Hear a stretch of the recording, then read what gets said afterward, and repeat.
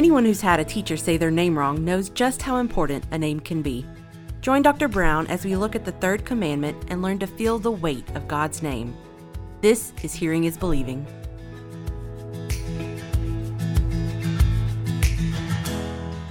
We had a friendly neighbor in one of our old neighborhoods that was always out walking his dogs. And back then we had our Great Dane, and so we would always meet when we were walking our dogs. And he came up to me one time and introduced himself, and I introduced myself. We said a cordial hello. But every time I would see him, he would raise his hands. No matter the distance that he was, he would raise his hand and he would say, "How about it, Tom?" Now, my name's Andy, not Tom. Timothy, I guess, is sort of close to Tom. And so I would just raise my hand back and I would say, "How about it, Jack?" And we'd just go on about our day. And so this continued for probably about 3 years. He would call me Tom. I would call him Jack. And so finally one day I got a little convicted. I said, "Listen," we passed each other and I came up to him and I said, "Listen, man, my name is Andy." And he told me his name and he acknowledged my name again, and we said hello like we'd met for the first time. And I went away thinking that was it. And 3 days later, or 4 days later, whatever, I saw him, and he raised his hand from a great distance, and he said, "How about it, Tom?" And I just shook my head, and I say, "How about it, Jack?" And to this day, honestly, I cannot remember his name. And obviously, he can't remember mine either. But so much for being on a first-name basis with my neighbor. And there's something special, if we all can think. There's something special about being on a first-name basis with folks. No one likes to be called by the wrong name. It's particularly important for those of you who are doctors, especially those of you who are surgeons. If you walk into a patient's room, don't call the patient that you're fixing to cut on by the wrong name. They'll make them very nervous. But there's something special about being on a first-name basis. It's a mark of a relationship. And many of you have wondered what to call me. And after all, I don't even know my own name. I have the privilege of being Timothy Andrew Brown, and my dad and my brother, he's the one that named me. How did he come up with that name? Well, there was a neighbor down the street. His name was Timothy Andrew Brown. Maybe they were friends, I don't know. But anyway, there's two Timothy Andrew Browns that go by Andy in my hometown of Newnan. So when I moved back to Newnan, people were wondering, am I that Andy Brown? And my answer was, I'm not that Andy Brown. But anyway, my name is Timothy Andrew, and so Andy, or is it Timothy, or is it just Andrew, or is it T.A. Brown, or is it T. Andrew Brown, or maybe a new one for me, is it Dr. Brown? To which I just simply say, yeah, call me whatever you want to call me. But we're studying the Ten Commandments here, and we have the privilege of looking at Exodus chapter 20, and I invite you to take your Bible and join me in Exodus chapter 20. And we're looking at these 10 commandments, or these 10 words. And today, we get to focus our attention on the third word. Look in particular at Exodus 20 and verse 7. Hear the word of our Lord.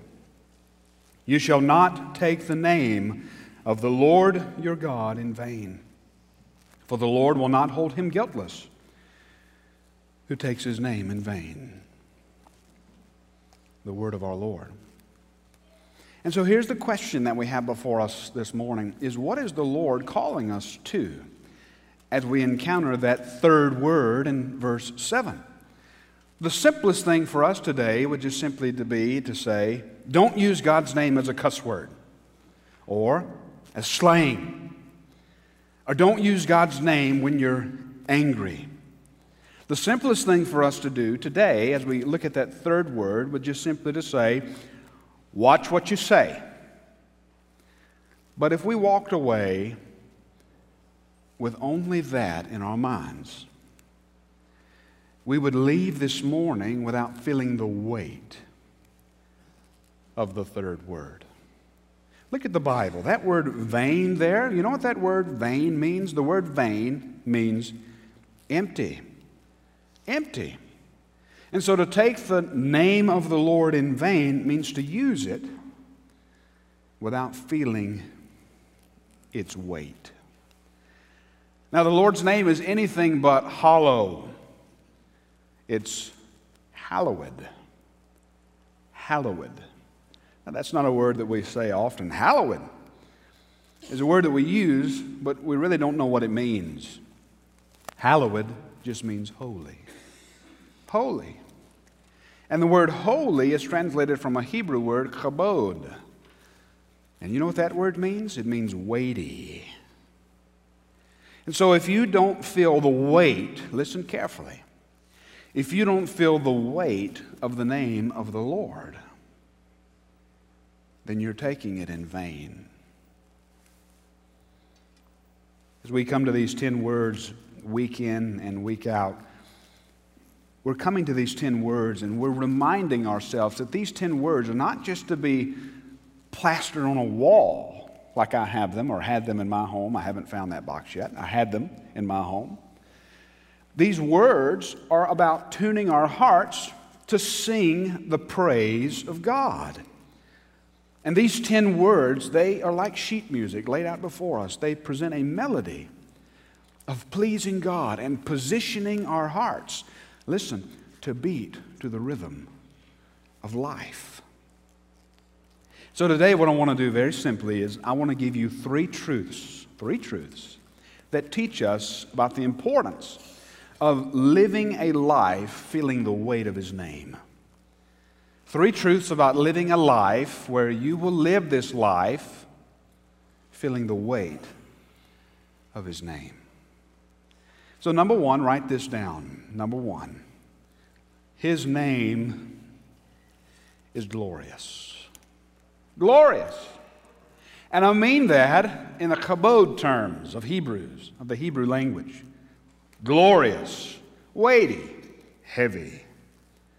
Notice the way the text again demonstrates our relationship with Him. And don't miss that. All these 10 commandments are put in the terms of redemption. All of these 10 commandments are the way in which we relate with God. Look at what the Bible says. Notice this language. You, personally, shall not take the name of the Lord, and then look at what it says. Your God.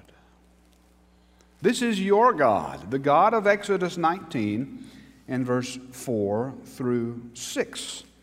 This God who has redeemed us, who has called us to Himself, who has made us His very own. He is my God. And hopefully He's your God. This God is our God. But notice in your Bible, notice the way that the translators of your English, if you're reading English, notice that the translators of the text, they show you this covenant name of the Lord. Capital L, capital O, capital R, capital D. All caps. And now, the Bible's not screaming at us. That's not what it means when it's using all caps. Some of you text and you text in all caps. That really means that you're hollering at people. Stop it, okay? But that's not what's happening here. What's happening here is the English translators are letting us know that underneath that word is something called the tetragrammaton. Now, I want you to say that because it's fun to say. Try it. Tetragrammaton. Say it again. Tetragrammaton. Some of you even rolled your R's. That was good. That means the four-letter name of God. Now, underneath that word in our English is the covenant name of God, Yahweh. Or as the Germans translate it, Jehovah. The name, as we learned earlier in Exodus, at the burning bush means I am that I am. And I love that story. Moses encounters a bush on fire, but it's not consumed. Let me take you there. Exodus chapter 3. Let me take you there. I'm going to take you there by looking at the screen, or you can join with me in your Bible. The Lord speaks from the midst of the fire, and He says this. And don't miss that. How's God speaking these 10 commandments in the midst of a fire? How's He speak to Moses for the first time? midst of a fire. Our God is a consuming fire, the Bible says in another place. And that's exactly what these 10 words are. They're intended to consume us. But notice where it starts. From the inside out. The Lord speaks from the midst of the fire and says, "Do not come near. Take your sandals off your feet, for the place on which you're standing is holy ground." And God said, "I am the God of your father, the God of Abraham, the God of Isaac, and the God of Jacob." And Moses hid his face, for he was afraid to look at God. And the story continues. Then Yahweh said, "I have surely seen the affliction of my people who are in Egypt and have heard their cry because of their taskmakers. I know their sufferings, and I have come down to deliver them out of the hand of the Egyptians and to bring them out of the land to a good and broad land, a land flowing with milk and honey, to the place of the Canaanites, the Hittites, the Amorites, the Perizzites, the Hivites, and the Jebusites. And now behold, the cry of the people of Israel has come to me, and I have also seen the oppression with which the Egyptians oppressed them. Come, I will send you to Pharaoh, that you may bring my people, the children of Israel, out of Egypt." But Moses said, "Who am I that I should go to Pharaoh and bring the children of Israel out of Egypt?" He said, "I will be with you. This shall be a sign for you that I have sent you. When you have brought the people out of Egypt, you will serve God on this mountain." And I love Moses' response. Then Moses said to God, "If I come to the people of Israel and say to them, 'The God of your fathers has sent me to you,' and they ask me," pay attention to this, "then they ask me, 'What is his name?' What shall I say to them?" God said to Moses, "I am who I am." And he said, "Say this to the people of Israel. I am has sent me to you." What's your name? That's Moses' question. Of all the things that he could have asked God at that moment, the one thing that he asked him, "What is your name?" And God answers. Why on earth does he answer? Because God is entering a relationship with his people. It's a relationship, don't miss this, that he initiates, that he consummates, and that he keeps. It's a relationship, beloved, listen, based upon redemption. Moses' response to God is astounding. He's introduced to God, and he wants to know more. And that's what it means to know God. God both satisfies our deepest longings, and while he's satisfying our deepest longings, he leaves us wanting more and more of him. See, his is the well that never runs dry. In the words of an old Anglican hymn, he feeds us till we want no more. And then he feeds us again from his endless supply. Now Moses interacts with God not just once, but several times. And I love on another occasion after the Ten Commandments. Flip with me. You need to follow along here. Flip along forward with me past chapter 32, past that incident of the golden calf. Go to chapter 33 and then look at verse 17. Moses, after the Ten Commandments, after the golden calf, after he's encountered God on the mountain, after he's asked him his name, Moses wants more. He has to see God's glory. Look at what happens. Join me in verse 17. And Yahweh, the Lord, said to Moses, "This very thing that you have spoken I will do, for you have found favor in my sight." Now look at this.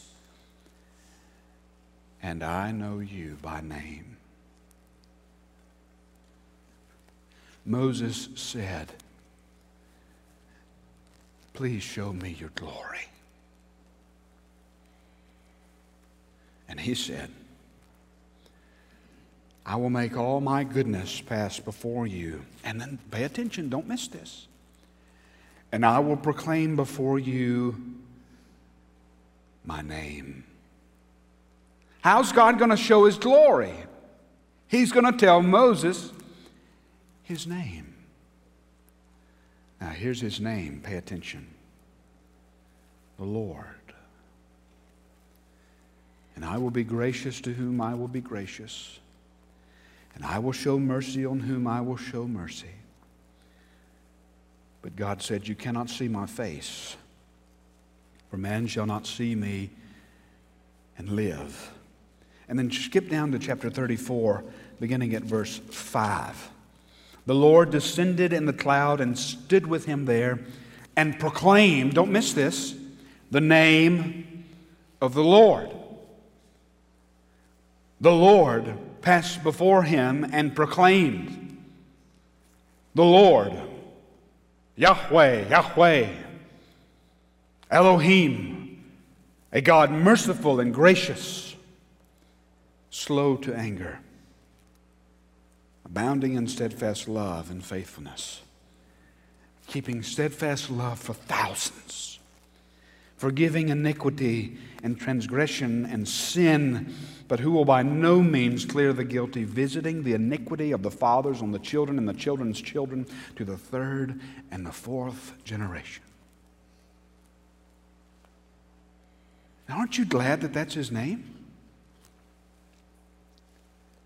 His name is glorious. And from that name, look at what we learn. We learn who he is. He is a merciful and gracious. He is slow to anger, abounding in steadfast love and faithfulness, keeping steadfast love for thousands, forgiving iniquity and transgression and sin. And lest we think that he's cute and cuddly and can be manipulated into our own ways, we're reminded that he will by no means clear the guilty. His name is associated with his character. It means something. And we are not to take it in vain or use it lightly. Have you ever wondered what your name means? Many of you perhaps know. There was an evangelist friend of mine in Raleigh. He was in the Raleigh area, one of the North Carolina Baptists. He had this gift of he memorized what people's names mean. And so he would come up to you and you would tell him your name and he would tell you what your name means. My name, for example, my name Timothy. Timotheus means honoring God. Andrew means strong and manly. Some of you think that I live up to one more than the other. I understand. I do too on some days. My name really means that I have a lot to live up to, and I've oftentimes thought about that. Honoring God, strong and manly. I should have been named Andrew Timothy, strong and manly, honoring God. But anyway, I'll talk to my brother about that one day. Katie and I, we named each of our children on purpose, as many of you did. We thought through the names. All of those names are special to us. It started out with Adelie. And that's not one of those southern double names. It's just one word, Adelie. After 2 miscarriages, we were told by a geneticist at the University of North Carolina that we probably would never have children. Now we have 3.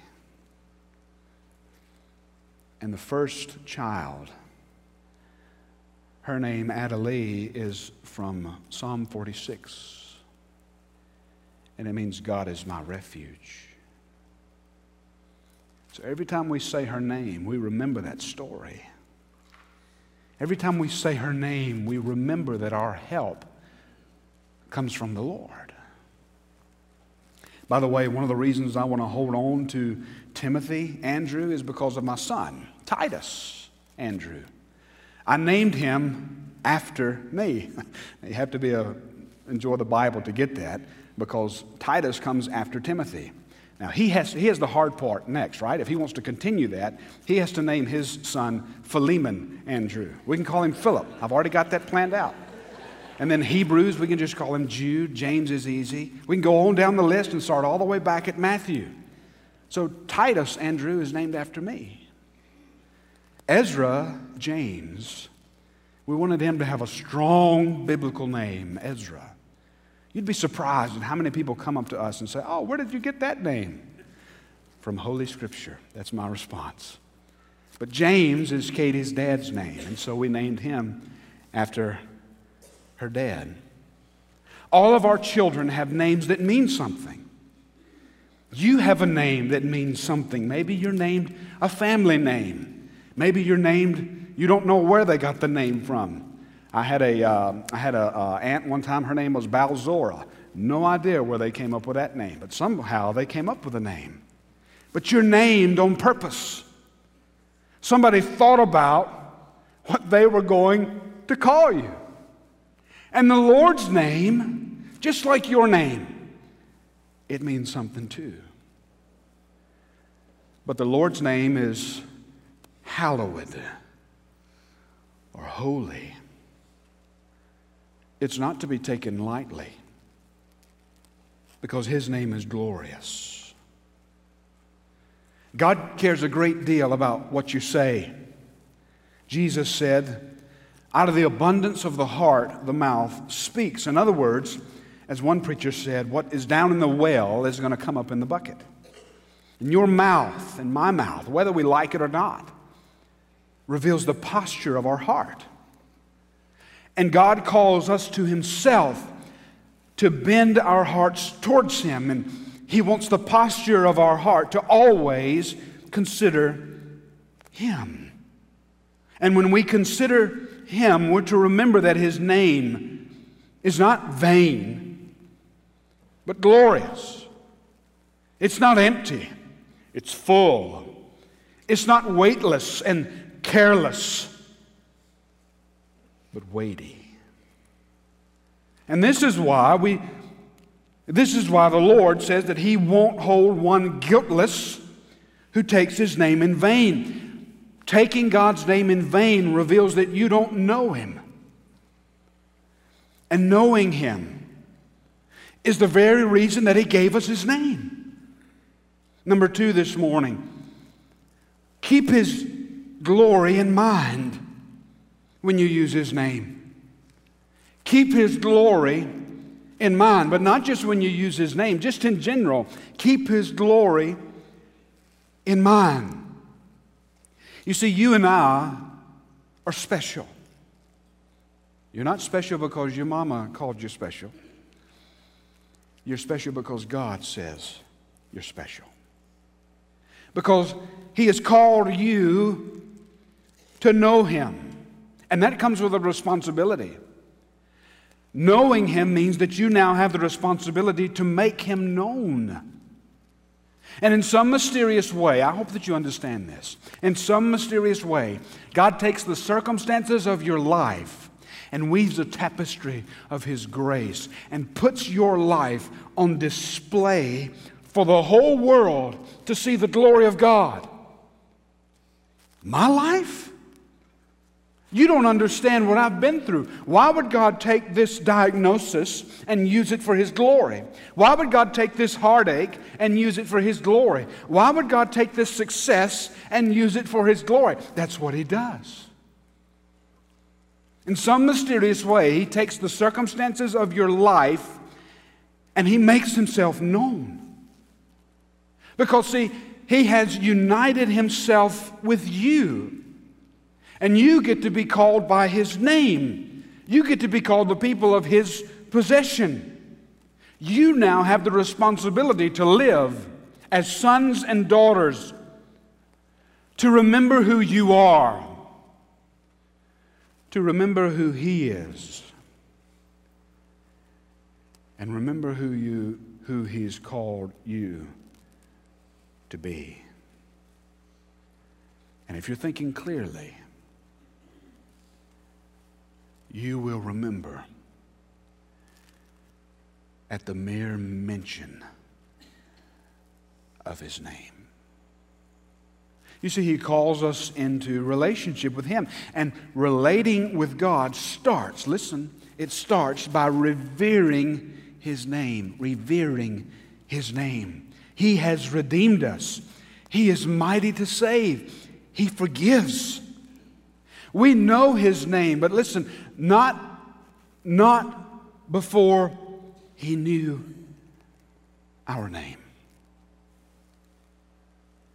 It's after He calls you by your name that He begins to reveal Himself to you.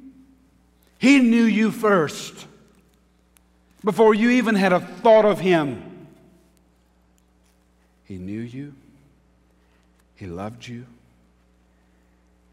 He pursued you. And after He calls us to Himself, He tells us who He is. And then He calls us to live with our whole life with Him ever before us, as we remember His name, revere His name, and to not take His name in vain.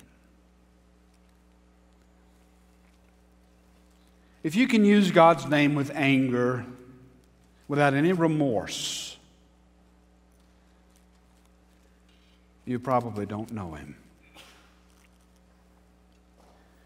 If you can use His name without reverence, if the thought of Him in your mind does not evoke praise in your heart, you probably don't know Him. If you're constantly using His name to hold up your own agenda, then you haven't felt the weight of His name.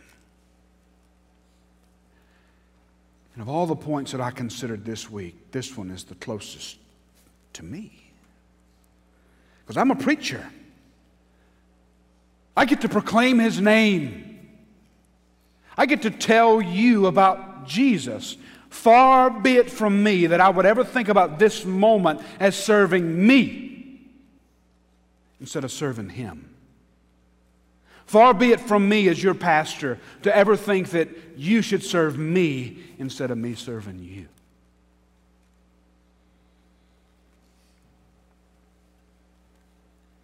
I'm weary of the people who come to me and they say, God told me this, God told me that. I'm sympathetic with when they come to me and when they say that. But you know, there's a difference between I feel led of God to tell you this and an outright God told me to tell you. You know why? Because you might be wrong.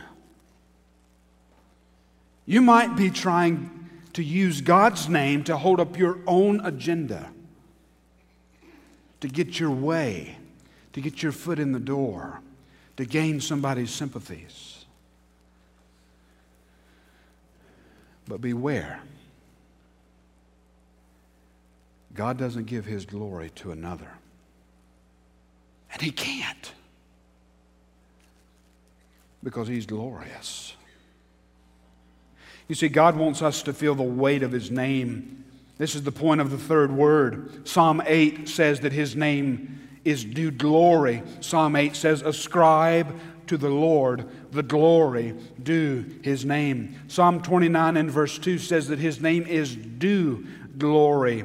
Ascribe to the Lord the glory due His name. I just read that. Psalm 8 says, O Lord, how majestic is your name in all the earth. Acts chapter 4 and verse 12 says, there is no other name under heaven, no other name under heaven among men by which we must be saved. And Philippians chapter 4 says one name above all names is going to remain. And that's where I want to take you into our third point this morning. One day, the earth will know His glory. One day, the earth will know His glory. And so I just want to ask you this morning for you to look inside your heart, for you to ask God to look inside your heart and just ask yourself this question: do you know His name? Do you worship Him? All of us, if we're honest, we're prone to wonder. We're prone to using His name in vain. We're prone to forgetting the weight of it. The very people that He created, the earth and all of its inhabitants, take His name and misuse it, abuse it, treat it as if it's empty, treat it as if it's hollow, flippantly say it, and we're told not to do this. But how often are we guilty of breaking the third word? Proverbs 30 gives us a riddle. Listen to the riddle. Who has ascended to the heaven and come down? Who has gathered the wind in his fists? Who has wrapped up the waters in a garment? Who has established all the ends of the earth? And then listen to this. What is His name?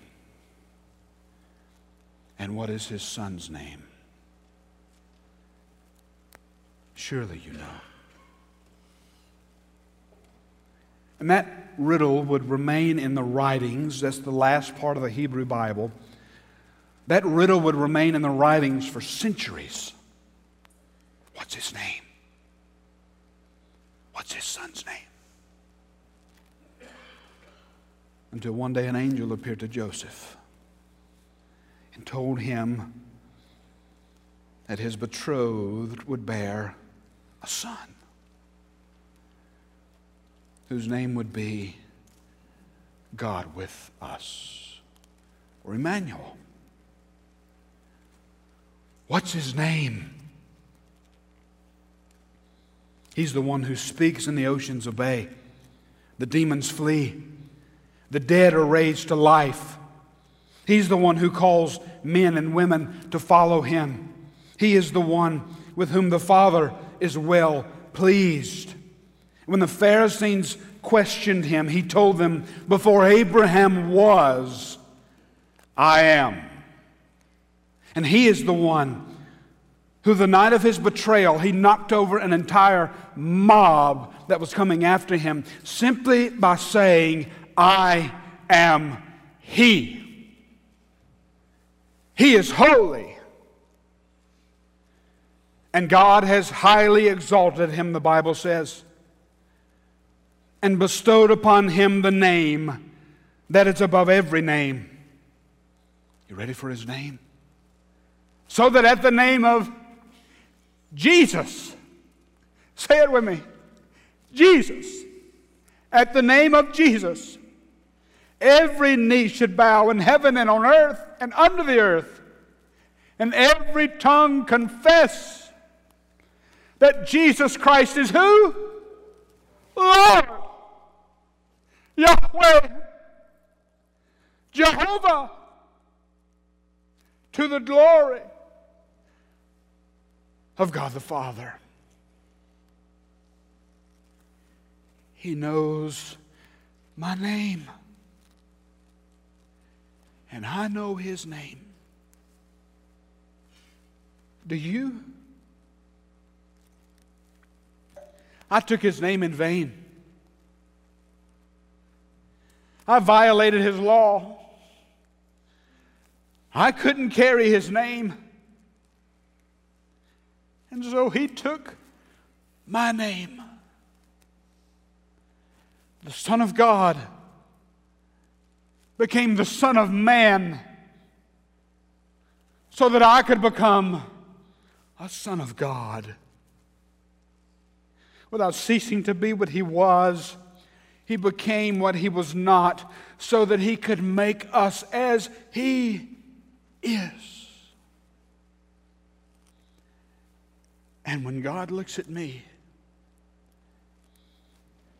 He doesn't see a violator of the covenant, a breaker of His laws,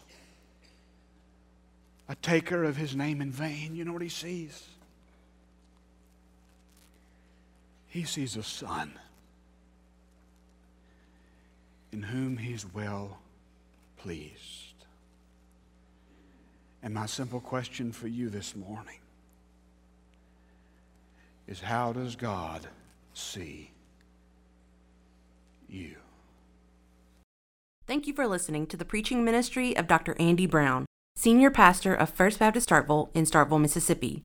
If you enjoyed what you heard, make sure to follow Hearing is Believing on Facebook and rate and subscribe on Apple Podcasts.